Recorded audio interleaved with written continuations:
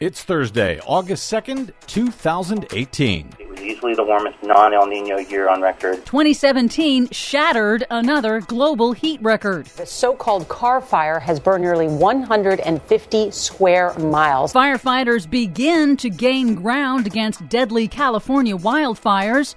Global heat wave continues to rage across Northern Hemisphere. Plus, 21 kids across the nation are seeking to end the use of fossil fuels, contributing to global warming.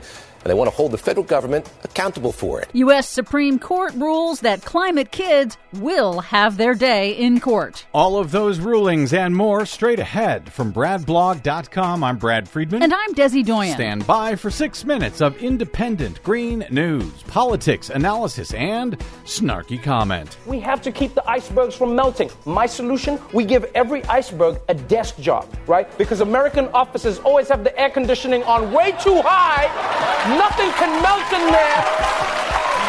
Not this office. It's sweltering here. This is your Green News Report.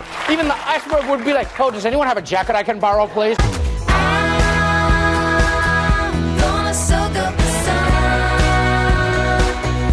Okay, Desi Doyen, we're in Los Angeles. We don't need no stinking air condition out here.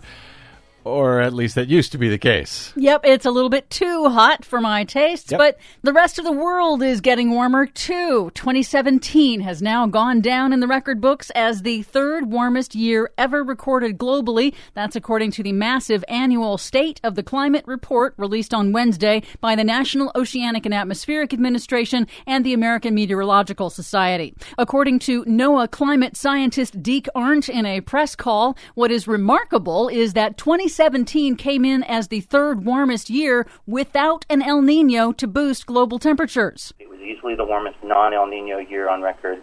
And the last 4 years, 14, 15, 16, and 17, are the four warmest years on record and substantially warmer than the previous, kind of establishing a new neighborhood in terms of global temperature. And 2017 reinforced that. So in years that didn't include an El Niño, 2017 was by far the warmest. Yes. And NOAA also found that greenhouse gases in the atmosphere in 2017 reached the highest levels ever recorded. Ocean temperatures were the highest on record, and rising sea levels also hit a new high. NOAA oceanographer Gregory Johnson warned that higher sea levels are now baked in, even if humanity stopped releasing greenhouse gases today. I sort of think of the oceans like a freight train. And that freight train is now moving, and actually it will continue to move. So if we were to freeze greenhouse gases at the level they are today, the oceans would continue to warm and seas continue to rise for centuries to millennia because of the majestic timescale of the ocean circulation. Not good. Nope, not good at all. And so far, 2018 is on track to be the fourth hottest year on record. And the impacts of global warming continue to pile up. In Northern California, firefighters are gaining ground on the Carr Fire near the city of Redding.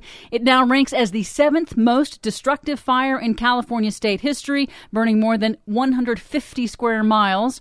It's also just one of 17 major fires burning in the state that combined have destroyed more than 1,000 homes and killed at least 8 people. New blazes are erupting elsewhere in California and across the western U.S., amid a sustained heat wave and high winds. And it should be noted, we're not even anywhere close to the peak of fire season. That doesn't happen until usually late September or October. Yeah, but fire season in California is pretty much year-round now. It is now, yep. But some good news, Oregon's state Supreme Court has handed a major victory to Portland, upholding a city ordinance that restricts fossil fuel infrastructure, one of the strongest measures in the nation. The ordinance limits the size and number of fossil fuel export terminals and storage facilities within city limits in order to reduce the impacts of air and water pollution. Business groups sued to block the ordinance, but the court affirmed Portland's constitutional right to limit and even prohibit new fossil fuel infrastructure. Well done, Portland. Finally, the United States Supreme Court this week